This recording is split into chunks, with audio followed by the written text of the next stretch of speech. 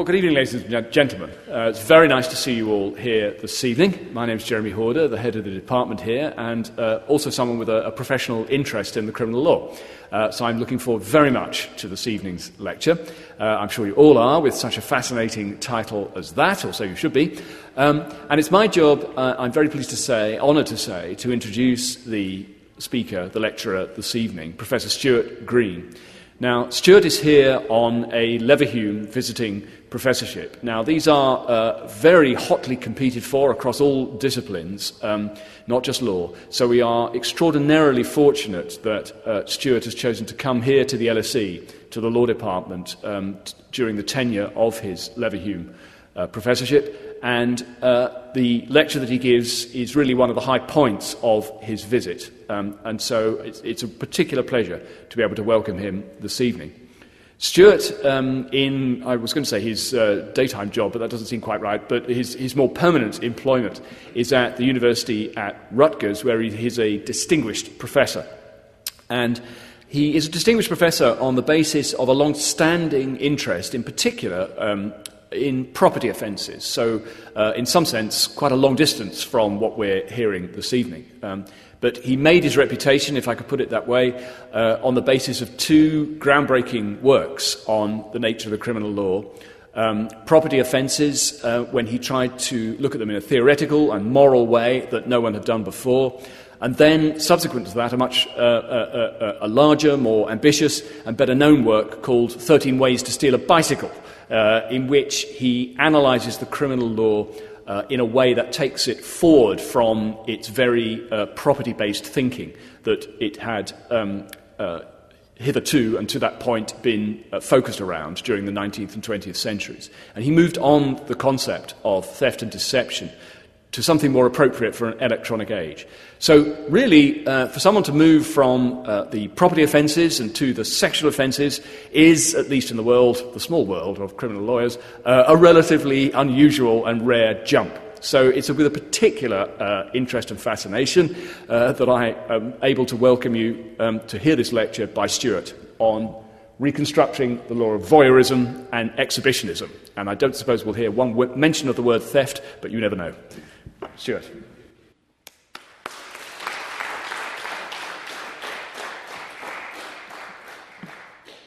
Well, thank you so much, Jeremy, for that nice introduction, and thank you to the Leverhulme Trust and to LSE for hosting me this memorable spring, and to my colleagues in the department there. So I want to look this evening at two under-theorized, relatively neglected, and interrelated, and I hope interesting offenses of voyeurism and exhibitionism, part of a much larger project on sexual offenses. The idea... What have I done? Getting feedback. The idea of the book is to think comprehensively about the sexual offenses, both consensual and non-consensual, and to see to what extent certain concepts and themes run or fail to run through that body of law. So this is really just a piece of a larger study.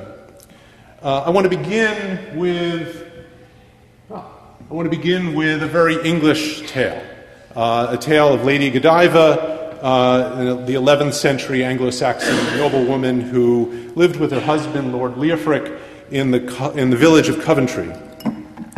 According to a legend dating to as early as the 13th century, Godiva, who was concerned about the harsh tax burden that her husband had placed on his subjects, repeatedly appealed to him for their relief. And finally, after a long protest from her, Lord Leofric said, "All right, Godiva, if you will ride naked through the streets of Coventry, I will lift the burden on taxes." Now, what that says about their marriage and their relationship is something that some scholars have addressed, but I'm going to leave that to the side this evening. So the next day, Godiva got up on the horse, covered only by her lustrous long hair and rode down the streets, down the main street of Coventry. And according to the legend, or at least one version of the legend, a proclamation was issued that all persons should stay indoors and shutter their windows during Godiva's ride. According to an alternative version of the story, the people stayed indoors voluntarily, sheltered behind closed doors as a gesture of respect and appreciation for her activities on their behalf. At the end of his wife's ride, Lord Leverhulme made good on his promise and announced that the tax burden on his subjects would indeed be lifted. Now, a subplot in the story, which comes about a century later in the history of the tale, involves a tailor known forever after as Peeping Tom. Peeping Tom was unable to constrain or restrain his curiosity, his sexual curiosity about seeing a naked woman ride down the middle of the street, and while everyone else in the town was shuttered behind windows, Tom drilled a hole in the shutters and watched Godiva as she went down the street. For his troubles, he was subsequently struck blind, or dead, according to another version of the story, and so he got his just deserts, or maybe more than his just deserts. The hero of the story, of course, is Godiva. She's been memorialized in sculpture and painting, and of course, a luxury brand of Belgian chocolates. The villain of the story, needless to say, is Peeping Tom, who, unable to constrain his curiosity, exploits Godiva's selfless act and is shamed and punished for his conduct. Tom, whose name is still used today to refer to a particular criminal offense and to refer to a particular form of sexual deviancy. Now, viewed through the lens of criminal law, the Lady Godiva Peeping Tom story looks considerably more ambiguous than this conventional reading of the story would suggest. To prove the case against Tom, for voyeurism, the state would typically need to show that not only did he peep to obtain sexual gratification, but that he violated Godiva's expectation of privacy in doing so. One would think, though, that riding naked down the streets of the main street of town, one would not have a particularly strong expectation of privacy. However, if there really was a proclamation telling everyone to stay indoors behind shuttered windows, then arguably Godiva did have a reasonable expectation of privacy, and perhaps under that standard, Tom would be liable. To prove the case against Lady Godiva, for exhibitionism or indecent exposure, and I'll use the terms interchangeably, the state would have to show that at least part of, or at least some of Godiva's private parts were visible under her long hair. Now, one of the problems that a work like this presents is that these offenses are defined in different ways in different jurisdictions. So some jurisdictions require that there be an intent to arouse or gratify sexual desire. Some provide that the defendant must intend to cause affront. And a good number of statutes, in fact, a majority in U.S. jurisdictions, require no intent at all. It's enough to expose oneself in an appropriate manner.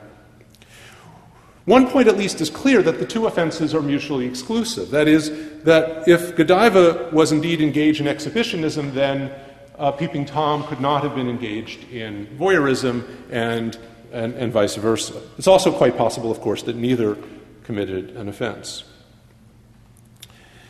Let me go back. The legend of Lady Godiva and Peeping Tom raises a host of intriguing questions about sexual politics and marital relations, social class and noblesse oblige, deviance and normalcy, and the link between public and private, the line between public and private. But I'm not going to talk about most of those issues. I'm going to focus on the crimes, the specific offenses of voyeurism and exhibitionism. And I think they're particularly worth looking at in conjunction with each other, together, because the two offenses together mark out and mutually reinforce the borders of our ever-changing and culturally variable understanding of what is public and private. In voyeurism, the offender views his victim's private sexual activities without her consent. In indecent exposure, the offender forces his victim to view his own sexual activities without her consent. So the interest and rights at stake in the two offenses are in some sense complementary. As Thomas Nagel has observed, we have an obligation of mutual restraint concerning persons' private and inchoate spaces. The public-private boundary, he says, faces in two directions: keeping disruptive material out of the public arena and protecting private life from the crippling effects of the external gaze. So there is a certain reciprocal relation. But I'm going to argue that, in fact, the two offenses reflect significant asymmetries, that they're not mirror images of each other, that, in fact, we have a quite different approach to voyeurism from that which we take to exhibitionism.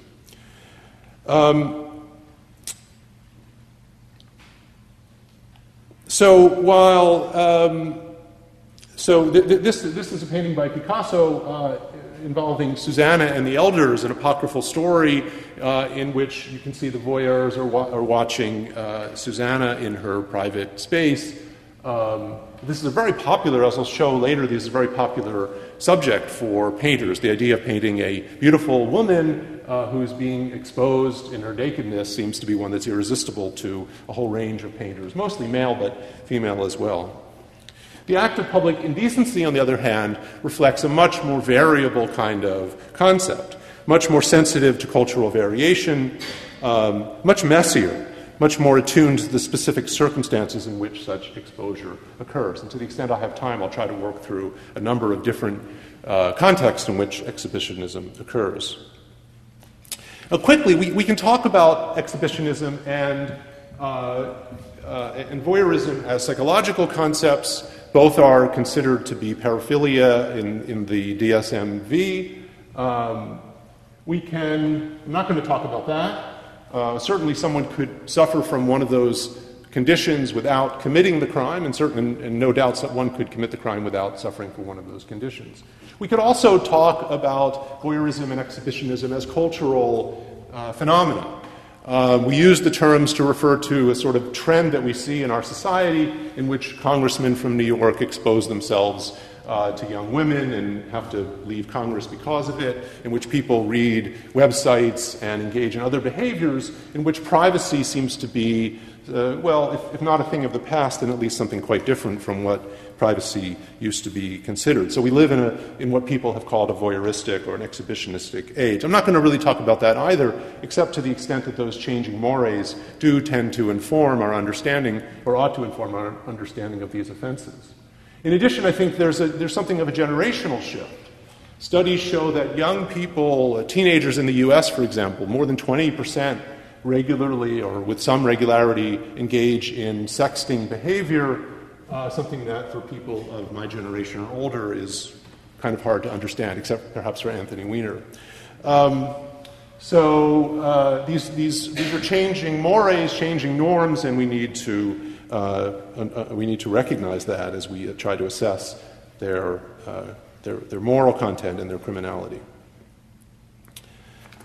All right. Now, my focus, of course, is going to be on voyeurism and exhibitionism as offenses. Again, though, as I said, they're defined in different ways in different jurisdictions. It's not always so easy to generalize about how they should be defined, but I'll do the best I can. So the question I want to ask is, why ought we, or what justifies the criminalization of these acts? And a good place to start is a masterwork by Joel Feinberg, who seeks to describe what he calls the moral limits of the criminal law, offering a number of different approaches or a number of different concepts that are sort of building blocks in assessing the moral content of criminal offenses. Now, I don't suggest that Feinberg is right about everything, and there are other ways to look at it, but I think that Feinberg's basic approach, which is itself is a elaborate extension of Millian liberal harm principle, provides a good structure for thinking about these issues. Again, my project is mostly from a liberal libertarian kind of perspective. It's not really possible to incorporate all of the different approaches, including, of course, the feminist, queer approaches to the problem. I'll be happy to talk about those to the extent that I can if people have questions. But the general approach is certainly a liberal kind of libertarian perspective that I'm taking. Although what I hope to do is sort of less normative and more analytical. I hope to at least shed some light, even if you don't agree with some of my normative principles, I hope at least to shed some light on the concepts, the analysis of the concepts themselves. So Feinberg offers three basic building blocks of moral content in criminal offenses. One we call harmfulness, the idea that in order to criminalize an act, that act ought to cause significant setbacks to interest or setbacks to well-being in a different formulation. And without that, the state really has no authority to invoke its most significant sanctions against its citizens. In addition, we can talk about an alternative to harm, more controversial than the harm principle, the so-called offence principle. And the idea is that even if an act is insufficiently harmful, in some cases it might be offensive, it might not cause a setback to interest, and yet it causes a significant offence. And so, according to Feinberg, in some circumstances, in more limited circumstances, we can criminalize those acts as well. But underlying both harmfulness and offensiveness is the notion of wrongfulness, that even if acts are harmful, they must still be wrongful in order to be criminalized. We require that in a retributive system of criminal law, one that requires some form of culpability before we can criminalize an act. Or at least that wrongfulness requirement acts as a side constraint, as some theorists have put it, on criminalization. That is, it's a necessary, if not sufficient, condition. All right, so what I want to do is sort of work through the wrongs, the harms, the offense, to the extent that I have time, of voyeurism and exhibitionism, beginning with wrongs. And I want to look first at the wrongs that underlie the concept, well, first of voyeurism, but also of exhibitionism as well. Now, both voyeurism and exhibitionism find some moral content in deep-rooted cultural and perhaps even instinctive norms. Every society has concepts of privacy, modesty, shame, and disgust, according to which certain aspects of a person's life are considered beyond the scrutiny of others. These inform both voyeurism and exhibitionism. So not only does one have the right not to be seen naked without one's permission, but one arguably has a right not to see others' nakedness without one's permission or consent, or at least assumption of risk. So they are, in that sense, reciprocal norms. The idea that modesty and privacy are universal is one that is addressed by Donald Brown, among others, who says that at least the idea of having of copulation itself seems to be a universal norm, that throughout every society that we know about, copulation is done in private. The extent to which those norms can be extended to other related acts, other forms of sexual behavior, and possibly excretory acts, and also possibly nudity, is a bit more controversial. Those norms are much less universal, particularly nudity, which in some societies is not particularly reflected. But in our society, we have pretty strong norms about those behaviors. Okay, so those are sort of general background principles. Let's talk specifically about voyeurism. If you look historically at how voyeurism was justified, it was originally, at least as late as the end of the 19th century, it was looked at as a form of trespass and prosecuted as such. There was no specific offense of voyeurism. Rather, voyeurism was regarded as a part of a more generic offense of trespass.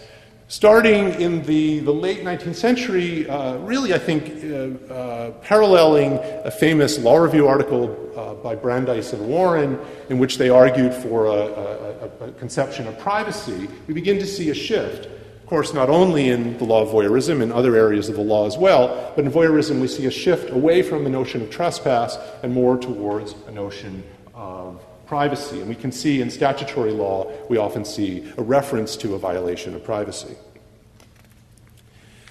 But I think privacy is a very complex concept. It doesn't necessarily adequately explain the notion of what's violated by the voyeur. For example, why don't we treat somebody who engages in oral, A-U-R-A-L, eavesdropping as a voyeur? There's something, perhaps just etymological, but I think something deeper than that suggests that voyeurism involves vision rather than listening. Similarly, the notion of privacy often conjures up an idea of information that should be private, but yet voyeurism doesn't really seem to involve information so much. Imagine a case in which a lover is peeping on his lover without her consent, or a physician who's treating a patient is peeping on her without her consent. Even if they don't obtain any new information by doing so, we would still, I think, say that the victim's rights were being violated. Okay, so I said that a lot of great artists have used the story of Susanna and the elders as a subject. Here we have a number of paintings that illustrate that by Veronese, Rembrandt, Tintoretto, and Van Dyck.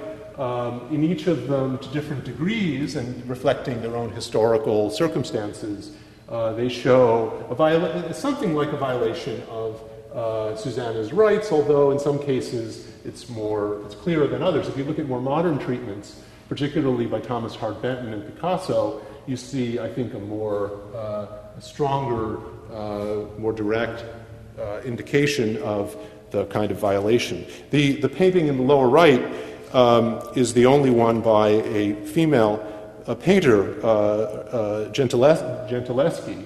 I don't know. I mean, Susanna in that painting looks rather pained, perhaps more pained than she does in some of the others. Although I think Benton's Susanna looks like she's being violated. Well, what's the significance of these paintings? Why am I focusing on them? Well, I think that what they suggest is that voyeurism involves more than just a violation of privacy, or at least privacy in the informational sense, but that it involves a kind of a violation of autonomy, of specifically sexual autonomy, and almost a physical invasion of one's private space, a domination over a subject or an objectification of the victim.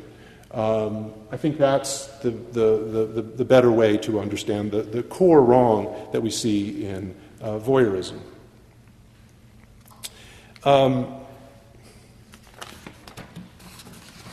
Now, one thing, though, that distinguishes the violation or infringement of sexual autonomy that occurs in voyeurism from other kinds of offenses which involve a violation of sexual autonomy is that it's a furtive act. It's not an act like sexual assault. It's not an act like rape in which the victim is directly confronted by the offender, but it's an act that usually occurs without the victim's knowledge, or often occurs without the victim's knowledge. So the question is how that affects our analysis. I'm going to talk a little bit more about that in a moment. But I want to turn now to exhibitionism and look briefly at the wrong that we see in the case of exhibitionism, having talked about the wrong that we see in the case of voyeurism. Historically, what's the point of this? I don't know. I thought it was funny. It says any of these guys look like a peeping Tom. The notion is that it's a furtive act, that it's occurring sometimes with the victim's knowledge and sometimes without. All right, talk a little bit about exhibitionism. Historically, there was no specific offense of exhibitionism prior to the 20th century. What we had instead was a generic offense of nuisance. Exhibitionism was prosecuted under nuisance. So that might be one way to think about exhibitionism, but the problem is that nuisance is really a legal category. It doesn't really give us very much moral content. I think we have to look somewhere else. Some other places that we might look are the notion of obscenity. We might look at the notion of immodesty. Anita Allen has written extensively about voyeurism in that context. But I don't think that's going to help very much in terms of justifying criminalization. Obscenity, again, seems to be a kind of legal category. It doesn't have a lot of content of its own. I don't think it's going to give us what we need in terms of justifying the criminalization. One possibility is the notion of disgust. Now, this has been a concept that a lot of commentators have written about lately. Martha Nussbaum, in particular, has really written persuasively about the misuses of disgust in justifying criminal law. For example, the criminalization of sodomy, until very recently, was justified largely because of what was regarded as disgust. And as Nussbaum points out, that it's really been sort of misused. The idea that is the fact that something is regarded by many people in society as disgusting doesn't provide a very good justification for punishment. Another approach would be to think about what Feinberg calls disquietude, and I think it captures something very distinctive about, and I don't know that this picture captures disquietude, but the notion is that it preempts our attention. When you're confronted by somebody who is naked or having sex when you don't expect it and when you don't want it, you're both attracted and repelled at the same time. You want to watch it. The usual sexual impulses that we repress most of our daily lives are tested. We want to watch. We don't want to watch. It causes a great deal of discomfort in our minds. In the most egregious cases, the case of the masturbating flasher, though I think that we can say that, as in the case of voyeurism, that exhibitionism can constitute an infringement of a victim's sexual autonomy, that it is a kind of intrusion into one's private space, not in the sense that voyeurism is, but in a kind of reciprocal notion that I don't want to see your private matters. You're showing this to me. It's intruding into my mental state. All right. So I've been talking so far about the wrongs in both voyeurism and exhibitionism. We're going to try to pick up the pace a little bit, if that's possible, and talk a little bit about harms in the two offenses. What harms do they cause? Because under the Feinbergian, Millian approach to criminalization, merely being wrongful is not going to be enough. That's enough for a legal moralist, but it's not enough for the liberal. The liberal requires that there be some harm or significant risk of harm. So what harms are there? Well, the harms of voyeurism, in some cases, are psychological harms. So to take a particularly awful case from the U.S. a couple of years ago, a rabbi in Washington, D.C. installed a camera in a ritual bath next to his synagogue and videotaped dozens of women who were using that ritual bath for various purposes. The women later testified at his sentencing hearing. He didn't get 52 years, as that slide says. I think he got something like 15 years. There were many, many defendants and many counts. The women testified about how the psychological harms that they suffered as a result, including sleeplessness, depression, impaired relationships with romantic partners, neighbors and colleagues, and shame that went along with those acts. Now, that may well be true in the most serious cases. It's hard. Nobody's really done any studies to say specifically what percentage of victims of voyeurism suffer these kinds of psychological harms. Another possibility would be that voyeurism is a preventive kind of harm.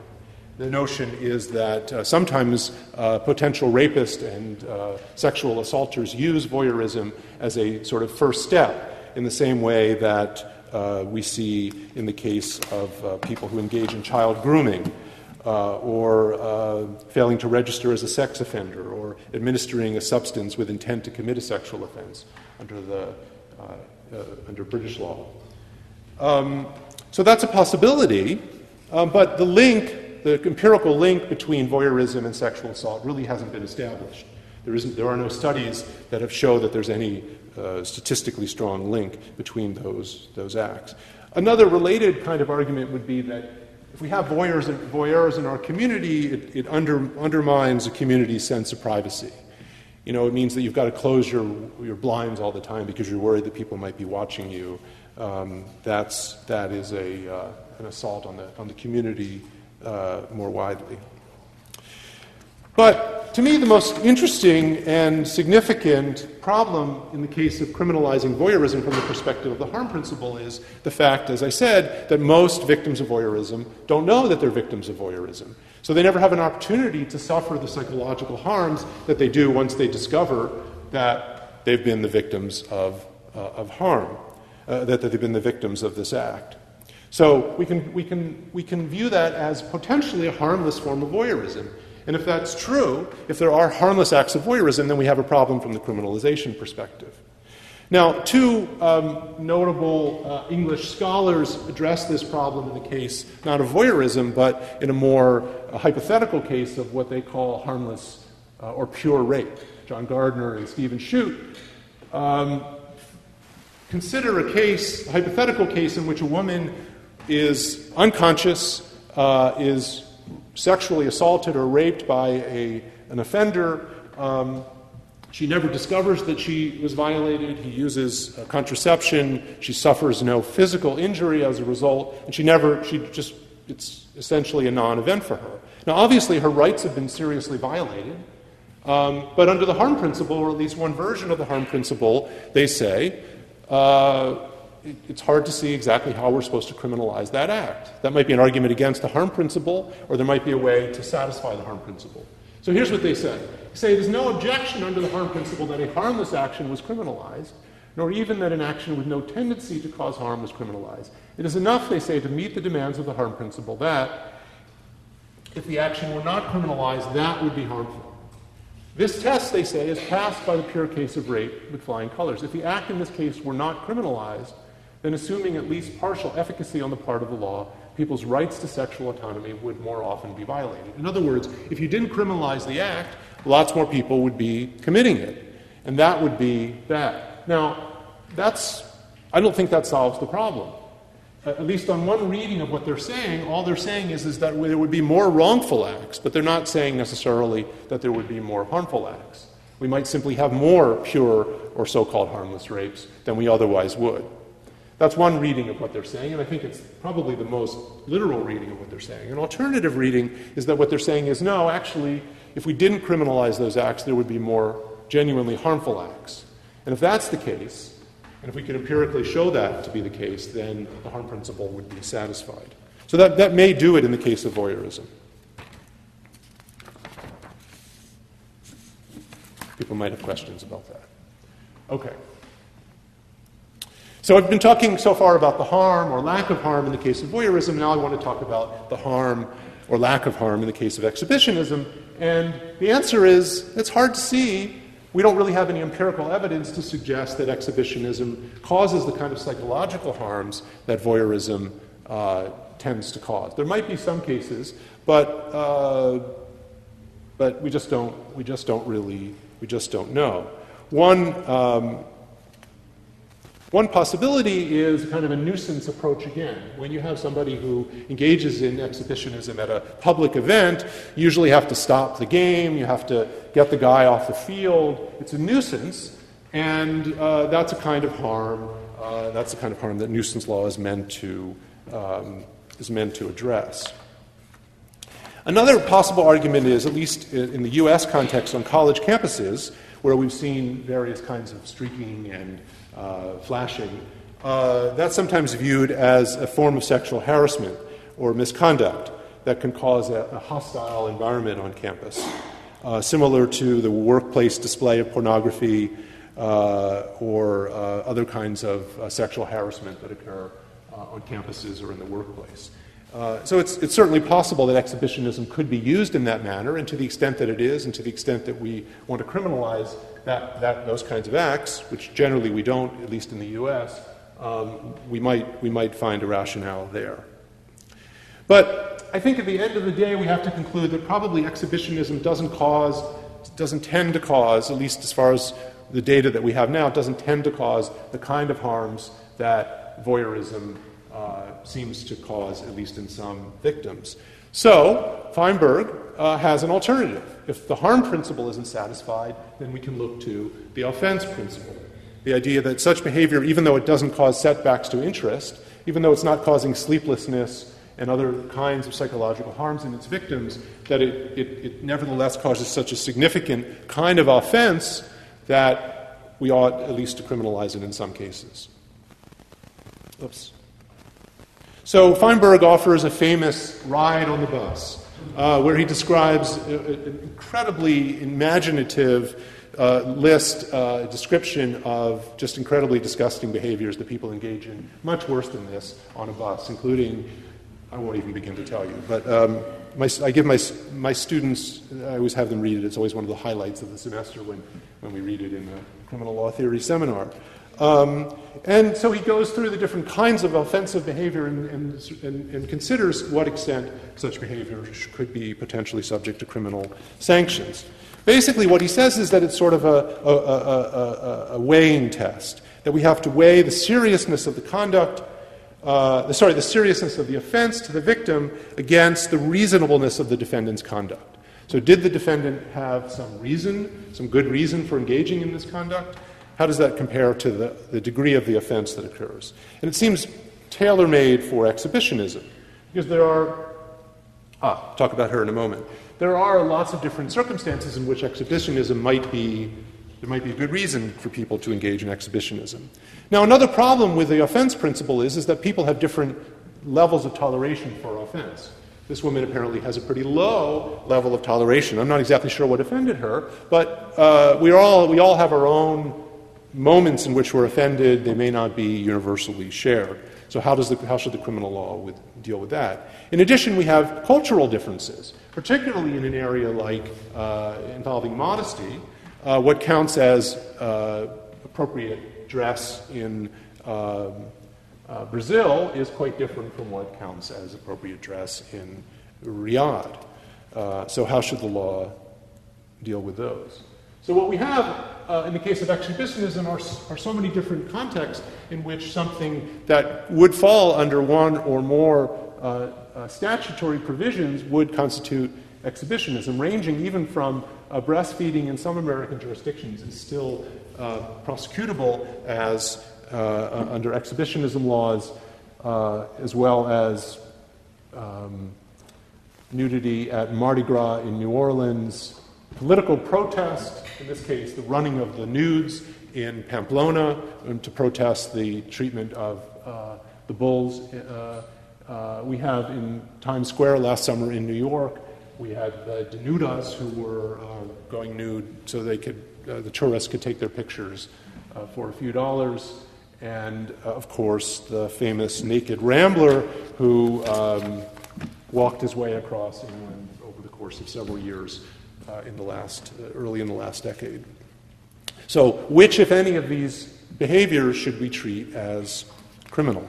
Well, I see that I'm running out of time, so I'm not going to be able to give you a very complete answer to that, but I'm going to at least raise a couple of kinds of concerns or a couple of factors that I would want to consider. Specifically four.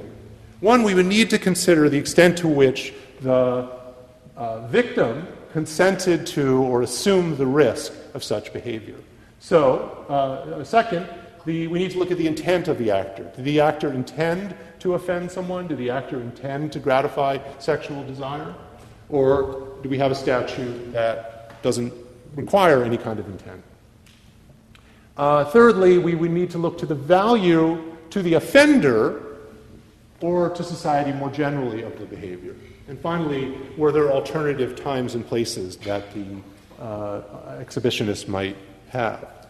So I'm not going to have time to go through all of them in any kind of detail. I'll just sort of whiz through them quickly. Assumption of risk. Certainly, if you take a nude, if you take a live studio art class where you have nude models, you've obviously assumed the risk or even consented to seeing nudity. If you see a sign to a nude beach and you go beyond the sign, arguably you've assumed the risk that you're going to encounter nude sunbathers. If you go to the movies and you see this notice, you've seemed to have assumed the risk. If you go to Mardi Gras in New Orleans, in the French Quarter, you've probably assumed the risk that you're going to see some nudity. This is a little bit harder case. Because I'm running out of time, I'm going to skip. If you go to a concert by some people like Jim Morrison of The Doors, who was prosecuted for indecent exposure, you might expect that you would see nudity. But some cases, people don't consent or assume the risk. Does that mean that the defendant's going to lose? Well, not necessarily. Because even if there's been neither consent nor an assumption of risk, I think we still need to ask what the intent of the offender was. Was there an intent to gratify sexual desire, an intent to cause affront, or do we have a strict liability regime? And I'm really running out of time. We would also need to ask the value to the exposer. Lady Godiva achieved something really significant with her nudity. These political protesters use nudity as a means for protesting the war in Iraq or the mistreatment of the bulls in Pamplona. It's hard to imagine any circumstance in which nursing a baby could ever possibly not be protected.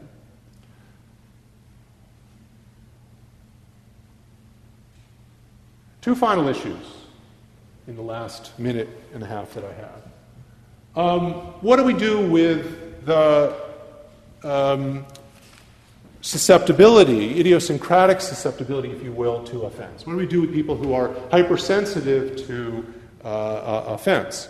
If you have the misfortune to go nude and run into such a person, you might well offend that person, and you might offend that person in a serious way.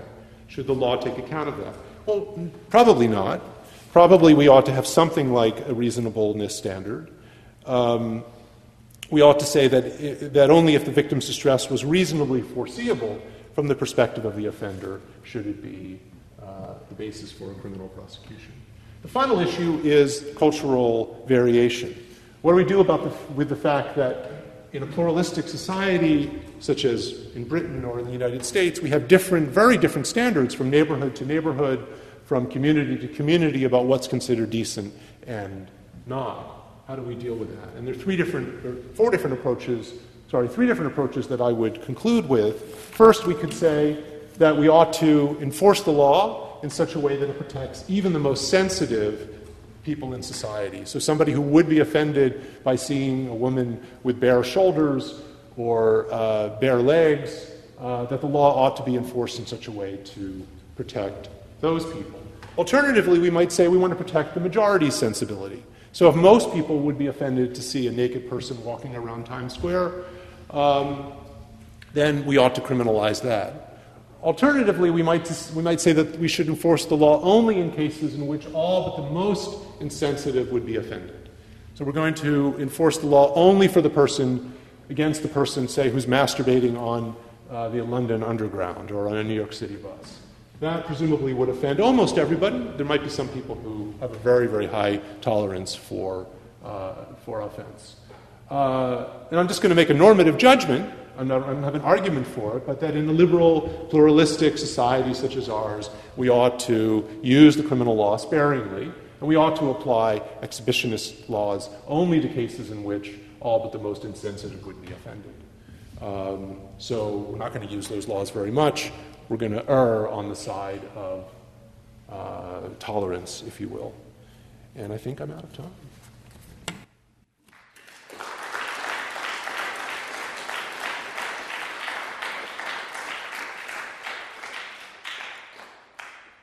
Thank you very much indeed, Stuart. You whizzed through an extraordinary range of issues there on which I could ask you any one of a number of questions, I'm sure. But it was both a coherent and a cogent and a fascinating analysis for which we're all extremely grateful, I'm sure. Now, there is always at these occasions time for some questions, I believe.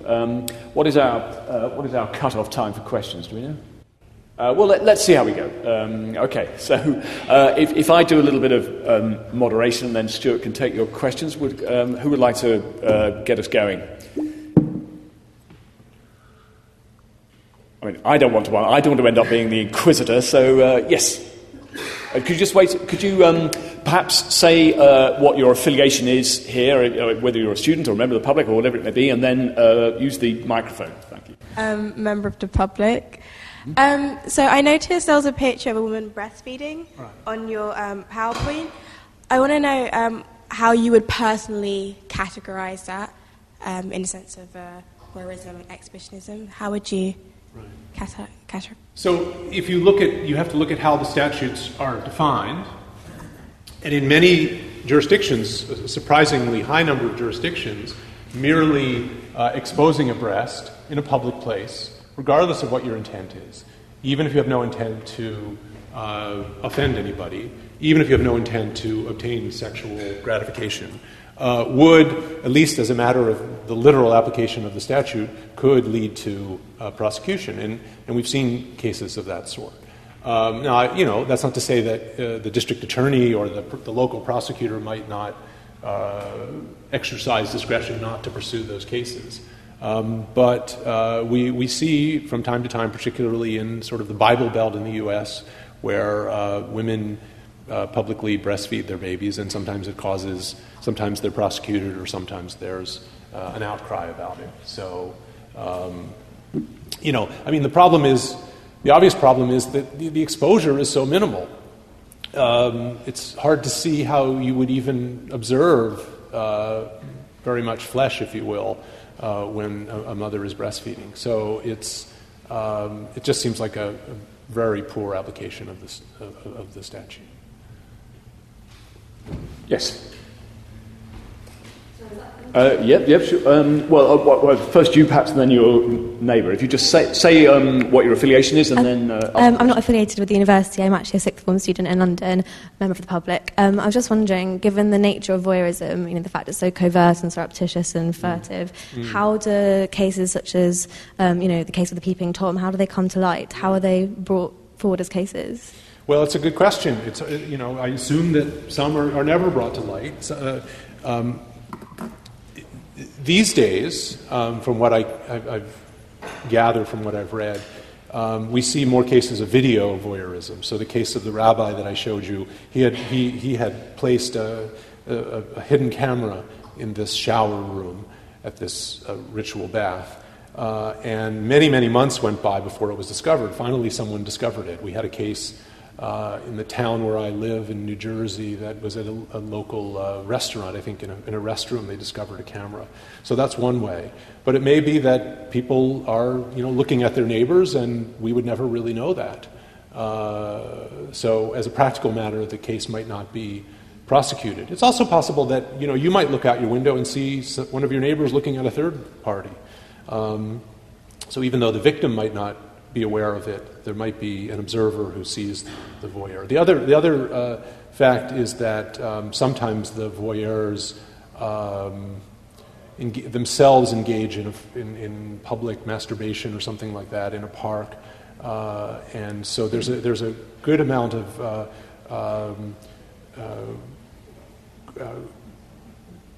commission of both offenses in the same person. The same person is both acting as an exhibitionist and as a voyeur. That seems to be, according to the mental health experts, these behaviors are also related to each other in terms of the way they're committed.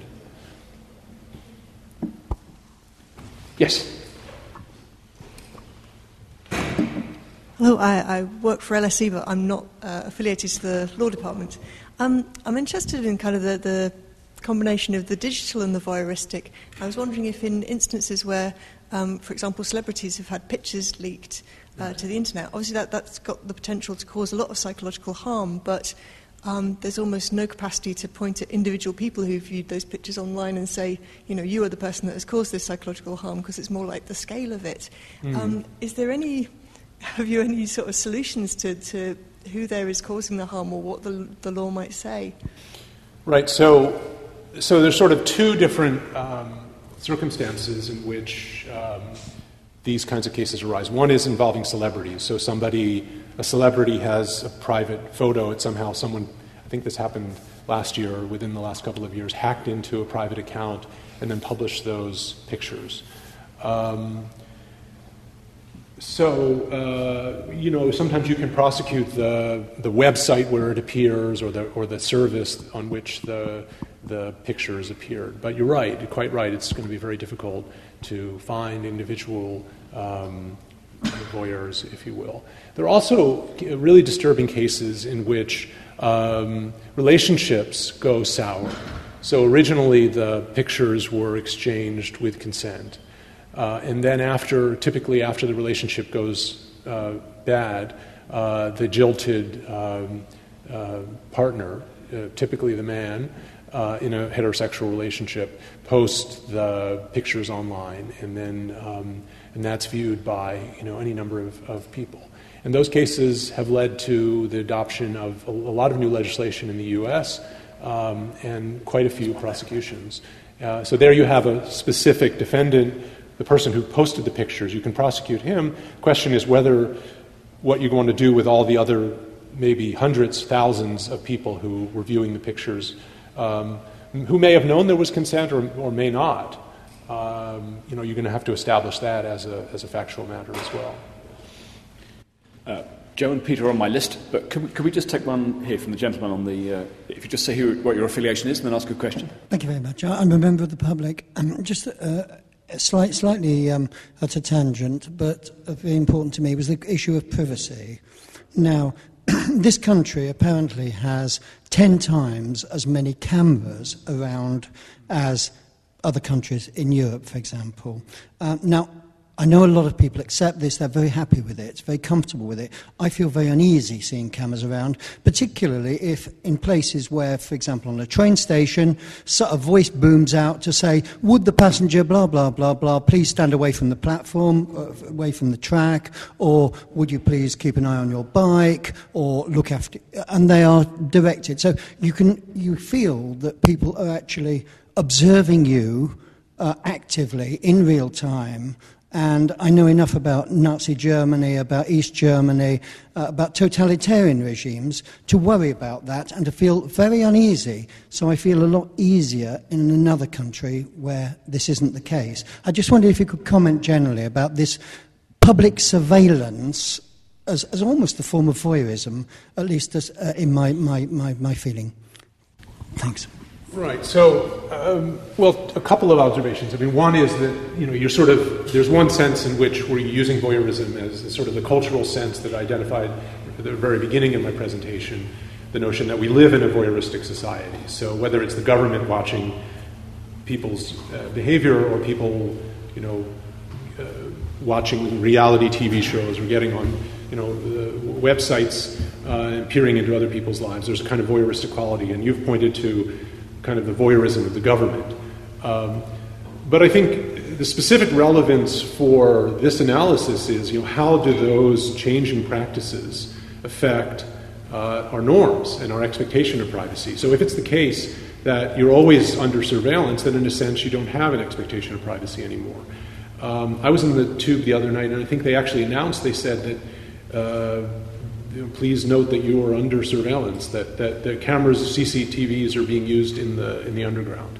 So once you hear that, now you sort of are on notice that, well, I don't have privacy anymore. So if that's the case, then that's going to affect the question whether this behavior, whether the place in which the exposure or the observation occurred is a private place. And that's going to be, privacy is not some kind of absolute concept. It's a relative concept. It's going to be determined by cultural, what the culture or what the law regards as being private interest.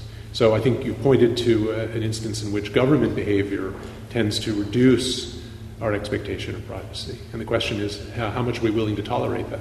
We've had a great debate about that in the U.S. with the NSA surveillance, the National Security Agency. How much are we willing to tolerate until we're ready to push back? And norms vary. Sometimes people say, well, keep me safe from terrorism, and I don't care how much you view me on CCTV. I don't.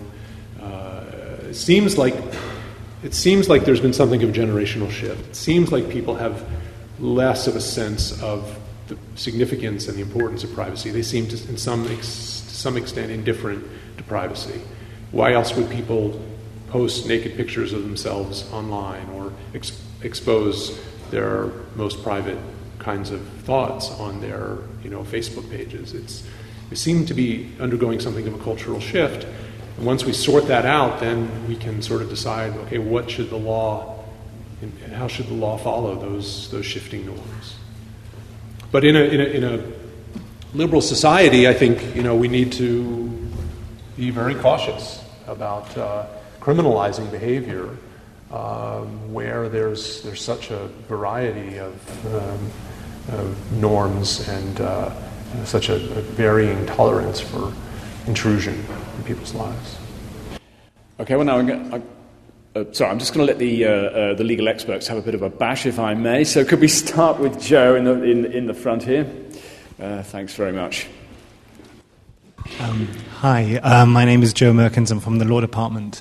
I felt that your lecture focused on nudity from an individual perspective and from a private perspective. So you're talking about individual acts of exhibitionism which were intended to shock or were about sexual gratification.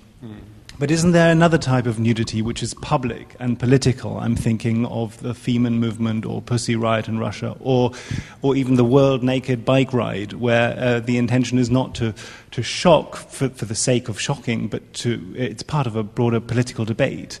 You didn't cover that at all, but should it be covered, or is that a separate aspect of nudity? So I didn't really get to my normative argument, which I was doing more sort of trying to set the framework, but my normative argument would say that only those cases in which someone actually intends to cause serious affront should be eligible for criminalization. Now, so I had a slide. I sort of whizzed right by it, but I had a slide of a couple in the park.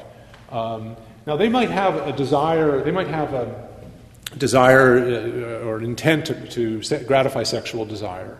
And that, in many jurisdictions, would be sufficient to satisfy the statute. I mean, the problem is we have basically three different formulations of exhibitionism. One requires an intent to gratify sexual desire. A second requires an intent to cause affront. And a third requires neither of those. It's a strict liability provision. Okay? So under a strict liability law, it doesn't matter what your intent is. Theoretically, even if you're a political protester and you go naked, it doesn't matter whether you intend to gratify sexual desire. It doesn't even matter whether you intend to cause affront. You could be liable under the statute.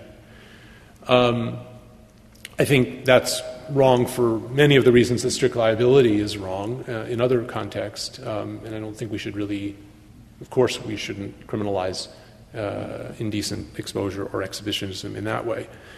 In terms of the intent to gratify sexual desire, it's hard to see in a liberal system why that's really relevant. The fact that people want to gratify their sexual desire is a good thing. I mean, it's not an incriminating factor. If anything, it's exculpatory. If people go into the park and want to have sex in the park, then why does a liberal society have any interest in controlling that? That's what our whole sexual revolution has been about. It's the intent to cause affront that's potentially relevant to the liberal. Now, the political protester does want to cause affront. The political protester does want to shake up things. The political protester does want to challenge the status quo. So, at least potentially, the political protester could be covered by, there could be a prima facie case against the political protester. However, there are the countervailing considerations. If the political protester has an interest in promoting a particular political agenda, or there's no other place where the political protester could engage in that conduct, then maybe the political protester would have a good defense there. But under the language of the statutes, as we currently see them, the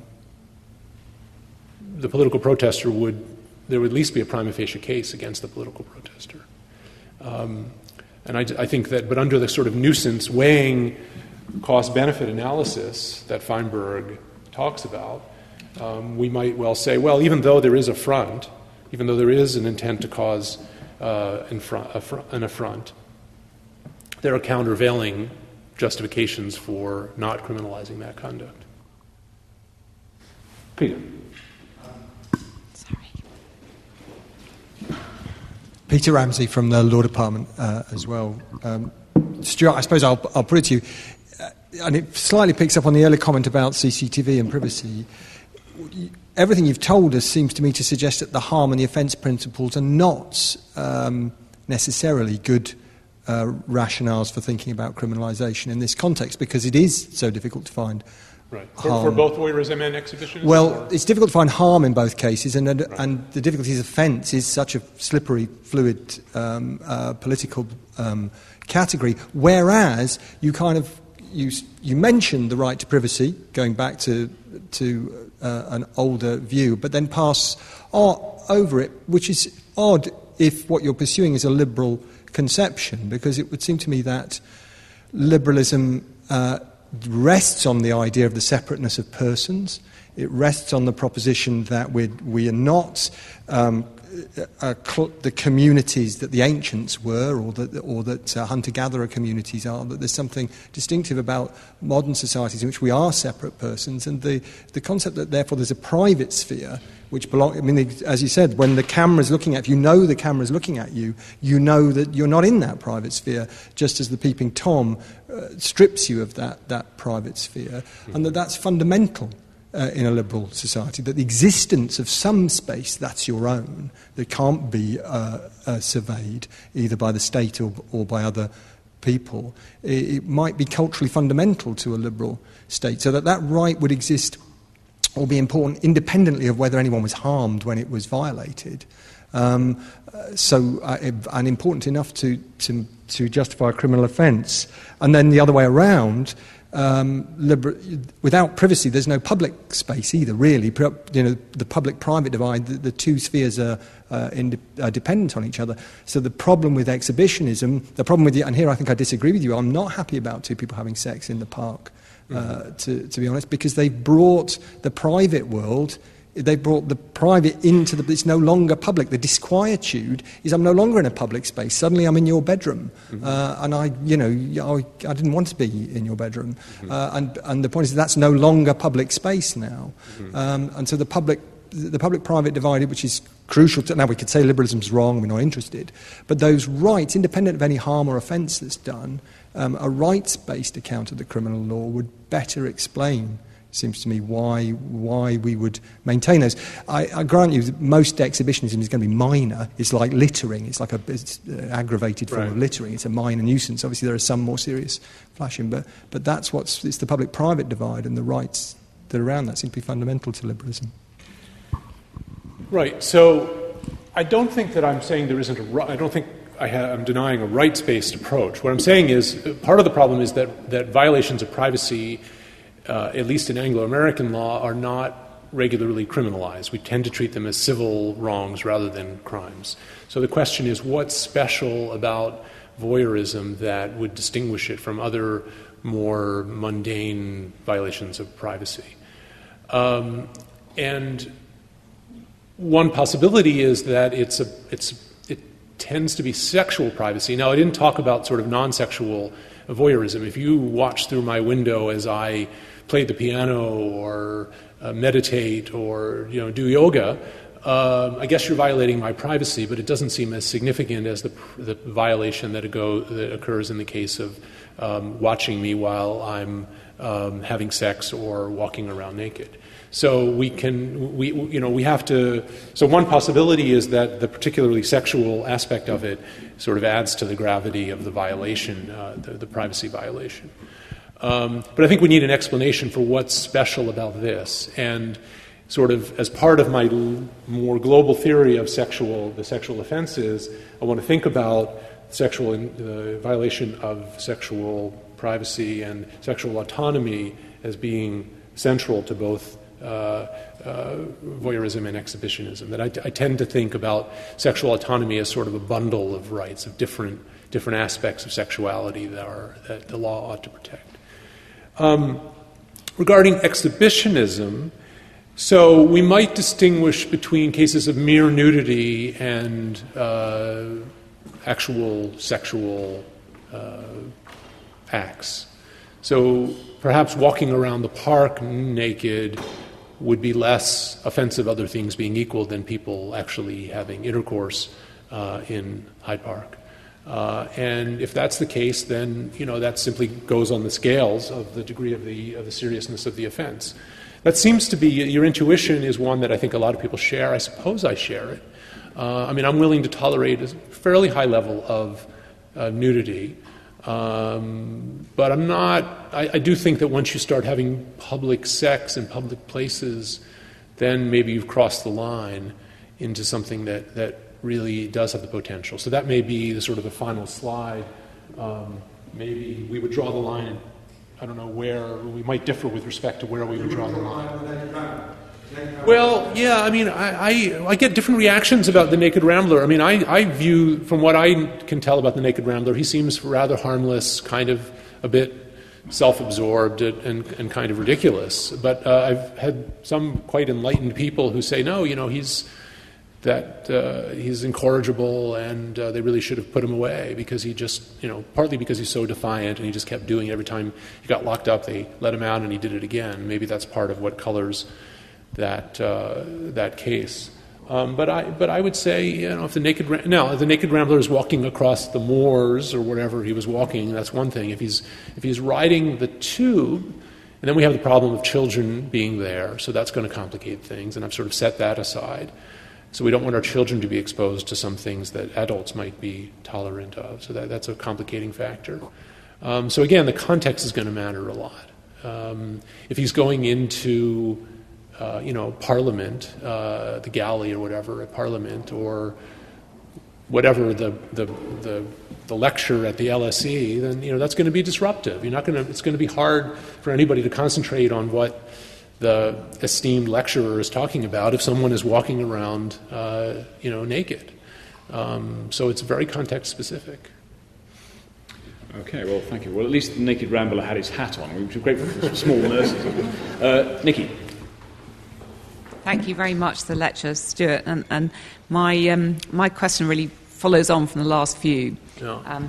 And it may be that my sort of take on this is affected by the fact that I spent a chunk of my life living in a little-known city called Berlin, where every public bathing lake, had a nude bathing bit, which was not in any way, shaded off.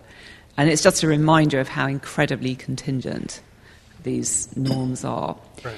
Really, and in fact, including, basically the lake that's at the end of the Berlin equivalent of Oxford Street, leading marvellous experience if you were a sort of embarrassed Brit like me. Right. Up the other end of the lake, you would look at the gleaming spars of Oxford Street and see, marvellous variety of naked body shapes ambling around in water a few yards away. I think my question really is, are these two categories either separately or taken together really in any meaningful sense unitary categories or meaningful categories that we can sort of put together? I found myself, it's really in a way following on from the CCTV thing when we think about voyeurism. How much is the motivation having to do with something to do with either sexual gratification or some kind of titillation? Does that really matter? Does that make it a sufficiently different thing to be worth analysing separately? And conversely, an example I don't think anybody has mentioned yet, when we think about the exhibitionism category, being confronted with images that you find difficult or disquieting or offensive. What about violence? We live in a world, again, where there are loads of, different sensibilities and different norms about this. I personally loathe, when I go to the cinema, I try terribly hard to get there after the trailers for all those ghastly films in which people seem to be having great fun beating each other up. Do they raise really different, if we're going to use the fine bird category, is there really anything special about these cases, or are they just, examples that we apply these general principles to? So if I understand the question, what's distinctively, why is this part of a project on the sexual offences? Why isn't this... Really got, what was the element that really makes these cases come together? Right.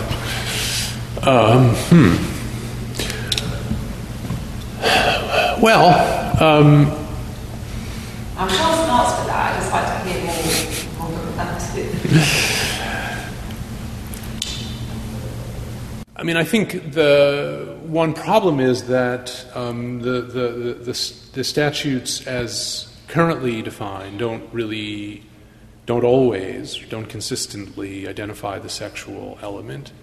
So we just have a problem of the fact that the offenses are defined in different ways. But I think I keep coming back to the notion that the core cases are ones that involve sexual behavior or sexual privacy.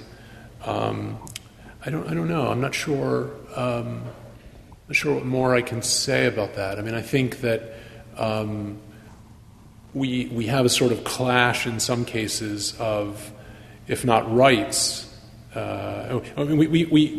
at least interests that people have. So people have an interest in, displaying their sexuality. That's a way to express your sexuality, is to go naked or to have sex in the park. I would think that that's a significant right that people have, or at least a prima facie right that they have. But in a liberal society, we have conflicts between that right and the right not to be confronted with somebody else's sexuality. So it's very much the task of theorists and legislators in court sometimes to try to find a balance or find a way that we can resolve those conflicts. In voyeurism, I think it's a little less clear, the idea that we have a right. I mean, we do have a right to see our lovers naked in some sense. Is that a right? But it's a little bit, there's a significant asymmetry there. I think that the exhibitionism presents the conflict more squarely. But in what sense is it sexual? I don't know. I'm not sure what more I can say. It just seems like sex is pretty close to the core of the way we define ourselves, the way we define our most private and intimate aspects of our lives. That sex is there, and we need sometimes when conflicts arise, we need a way to regulate that.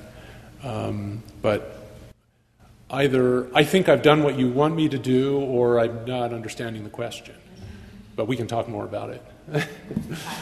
Okay, well, at this point of the evening, I'm going to say that if you have a question, can you just ask that question? In other words, no lengthy preamble. Okay. Now, sorry, can I just take one from the lady there? If you could just wait for the microphone, then say what your affiliation is, and then you can ask your question. My affiliation is I'm Professor Green's wife, Jennifer, and I'm not a lawyer, but I do have a real question, which is to the degree. Short preamble, to the degree that... Usually you don't like to talk about this stuff. I do tonight, however. To the degree that all law in all society from the get-go, from the beginning of legal systems, have been largely about keeping a lid on bad stuff so that members of society can live in some peace with each other and so that trade can go on in some peaceful, productive way. From that point of view, why is the motivation of the perpetrator interesting or relevant at all to the law? So, to give an obvious example, back to the rabbi in Washington who was spying on the women in the mikveh, he could say, I don't know what he said, but he could say, for example, well, Yahweh spoke to me in my dreams and said that I needed to understand the full femininity of my female congregants, and this was my quiet way of doing so. So his motivation could then be, for example, but private motivation is such a private, personal, kind of psychically charged event to begin with. So why do we look at the motivation of the perpetrator? It doesn't seem to get us anywhere. Yeah. We need to, sometimes the criminal law distinguishes between motives and intent. We don't need to get too bogged down in that, but the short answer is that, the purpose of the criminal law, from a retributive perspective, if you think that the purpose of punishment is to punish people who have done wrongful acts, and not everyone agrees with that, but or at least that wrongfulness, culpability is a constraint, that we shouldn't punish people who haven't done a wrongful act, then to determine whether an act is wrongful or not, or culpable, we need to know something about the person's intent or possibly the person's motivation. So there's a difference, as Oliver Wendell Holmes said, that even a dog knows the difference between, being kicked and being stumbled upon. So that the intent matters very much there in terms of we don't punish people who stumble on dogs, but we might punish someone who kicks the dog. So if the rabbi, I don't know, your hypothetical is a little bit fanciful, but if it was if he had no intent to invade someone's privacy but merely wanted to make sure that nobody was stealing from the kitty or something like that, and didn't consider the possibility that he was infringing on someone's privacy, that might be relevant in determining whether his act was wrongful and therefore subject to retributive punishment. So yeah, it's very much the motivation, or at least the intent of the offender, is absolutely central to criminal liability. Can I just come back to you, because I want to try and give everyone a chance to get their question in. So now remember the ban on preambles. Now, not easy to observe, I grant you, but it's a test of your ingenuity. Manolus.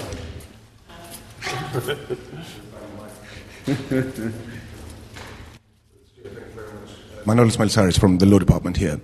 Without preambles, I wonder whether something can be said, or whether the story of voyeurism can be said in terms of domination or interference with the freedom of others, which is not the same as privacy. So one might go to a nudist beach with hundreds of others, so they've given up on their privacy pretty conclusively, but it's still interference of the way in which they make their image available to others if a peeping Tom is with binoculars, somewhere else and peeps on them. So I wonder whether that might account for the wrongfulness of voyeurism. Now, as to what might account for the fact that it's being criminalized, whereas on nude people, whereas not on people just going about their everyday lives playing the piano, we might find other sort of historical explanations for it, or even conceptual ones. But their wrongfulness might be told in terms of domination or interference with freedom. Right. There are a lot of alternative accounts of domination. I've always found it somewhat problematic, sort of concept and its role in the criminal law. George Fletcher talks about domination as the explanation for the blackmail paradox. I think we live in a society, in a capitalistic society, where people dominate other people. The management class dominate the proletariat to some degree. So which kinds of forms of domination are going to be criminal or acceptable and which are not? I just think that's one of those concepts that you could develop an account, but it's not the most. It's a kind of a generic account. And I'm trying to offer something of a more specific account that, and maybe this is the problem Nikki has, that she doesn't really see what's specifically sexual about it. But I'm trying to offer an account that fits into a broader explanation for the sexual offenses specifically. So maybe I've got sex on the brain too much, and I keep coming back to that. But the idea of domination, the idea of objectification sometimes is another concept. I think those are alternative accounts, and you could develop a fuller account of what those things mean in this context. But I think that to me the idea of infringement of sexual autonomy seems more tailor-made to this concept, because I just think that objectification has a kind of generic or domination rather has a kind of generic quality to it. Okay, well now according to the guide for speakers, which I've been reading actually while you've been answering your questions, it says here, please note that unless you are being physically threatened, it is important that you keep control of the microphone. So, so unless anyone positively threatens me physically and grasps the microphone, unless I'm going to interpret that as being you have a burning question that you cannot leave this room without asking, I'm going to allow one more question, you, sir. If you could just state your affiliation and then ask your question. I'm a member of the public and a lawyer. I just wanted to ask whether one could look at the curtailment of exhibitionism in the same way as we look at the curtailing of free speech. Admirably succinct. Thank you. Right. So, in this case involving the Times Square nudist, that case was decided by the New York courts on the basis of a free speech constitutional sort of defense. So they basically said that this statute under which they were being prosecuted was unconstitutional infringement of their speech. The courts ultimately concluded that interestingly, the free speech infringement applied only for non-commercial purposes. So if you're out protesting the war in Iraq or the running of the bulls, then you would be protected under New York state law. If you're being nude because you want to make money from tourists, you're not. Now, I think that's problematic. I think people have an interest in making a living, and if this is a way that people make a living. But I'm not sure that we want to necessarily limit free speech rights in that way. But yeah, I mean that's a sort of different analysis. There may well be we can put a constitutional spin on it. But it goes to more generically the idea that the exposer has a personal interest or a social interest in being nude. So a person who is protesting, who's a political protester and using nudity in that, using that as a means to express a political point of view would weigh rather heavily in my scales in terms of the cost-benefit analysis of against the offensiveness of the behavior. So it sort of fits into the calculus that way. Okay, well, I'm going to allow one burning question, if anyone has such a question. Gentleman at the front here. Yes, declare your affiliation and ask your burning question, okay? You have the right. All right, so I'm a member of the public. There is this website online which is legal where anyone is allowed to look at public cameras in the UK. And now some of these cameras have access to people's front yards or backyards, but it's legal to look at them. Could this in a way be considered legal voyeurism, even though you are looking at someone's private property where they could possibly be doing private things? Well, if the camera was aimed at your window and you could look through the window at activities that were going on inside, then that sounds rather problematic. If it's on your private front yard, I think a different kind of rule might apply in that case. Under U.S. constitutional law, basically anything that occurs in your front yard or is visible from above is not going to be subject to the protections of the Fourth Amendment, the right to be free from unreasonable searches by the government.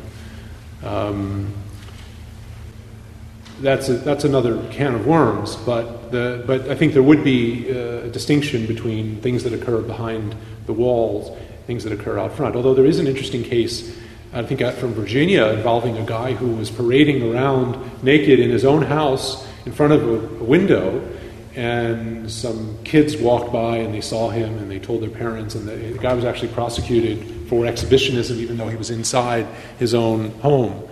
And the case went to trial and the jury acquitted him, and he made the argument that he was in his own home, how could he be an exhibitionist? And the court at least entertained the possibility that to the extent that you're doing it in front of a window and people might walk by your window, that even in your own home you could potentially be an exhibitionist. So again, this notion of what's private and what's not is not a very definite one. It's a very context-specific kind of notion. And similarly, somebody could be in a public space, but they might enjoy some kind of privacy if the public space was sufficiently protected, regarded. Okay, yes, well, it's the same rule in English law, actually, much castigated by Glanville Williams, amongst others. But anyway, and you're right about the public area, actually, although not in the sexual context, because there's a rule of undercover agency that you can't sit behind someone on a bus and record their conversation because you're entitled, even on a bus, to some degree of privacy. Is the rule. Well, it says here, remember the degree of heckling is allowed, but not if it continually disrupts the speaker. Well, you've been extraordinarily respectful, courteous, and at the same time very engaged audience, and I'm sure Stuart has profited greatly from these questions, and thank you all very much for coming and for all your contributions, particularly, if I may say, from the members of the public, who I thought have really given some very interesting questions, very to-the-point questions, and I'm particularly grateful to you. So, but thank you very much to everybody.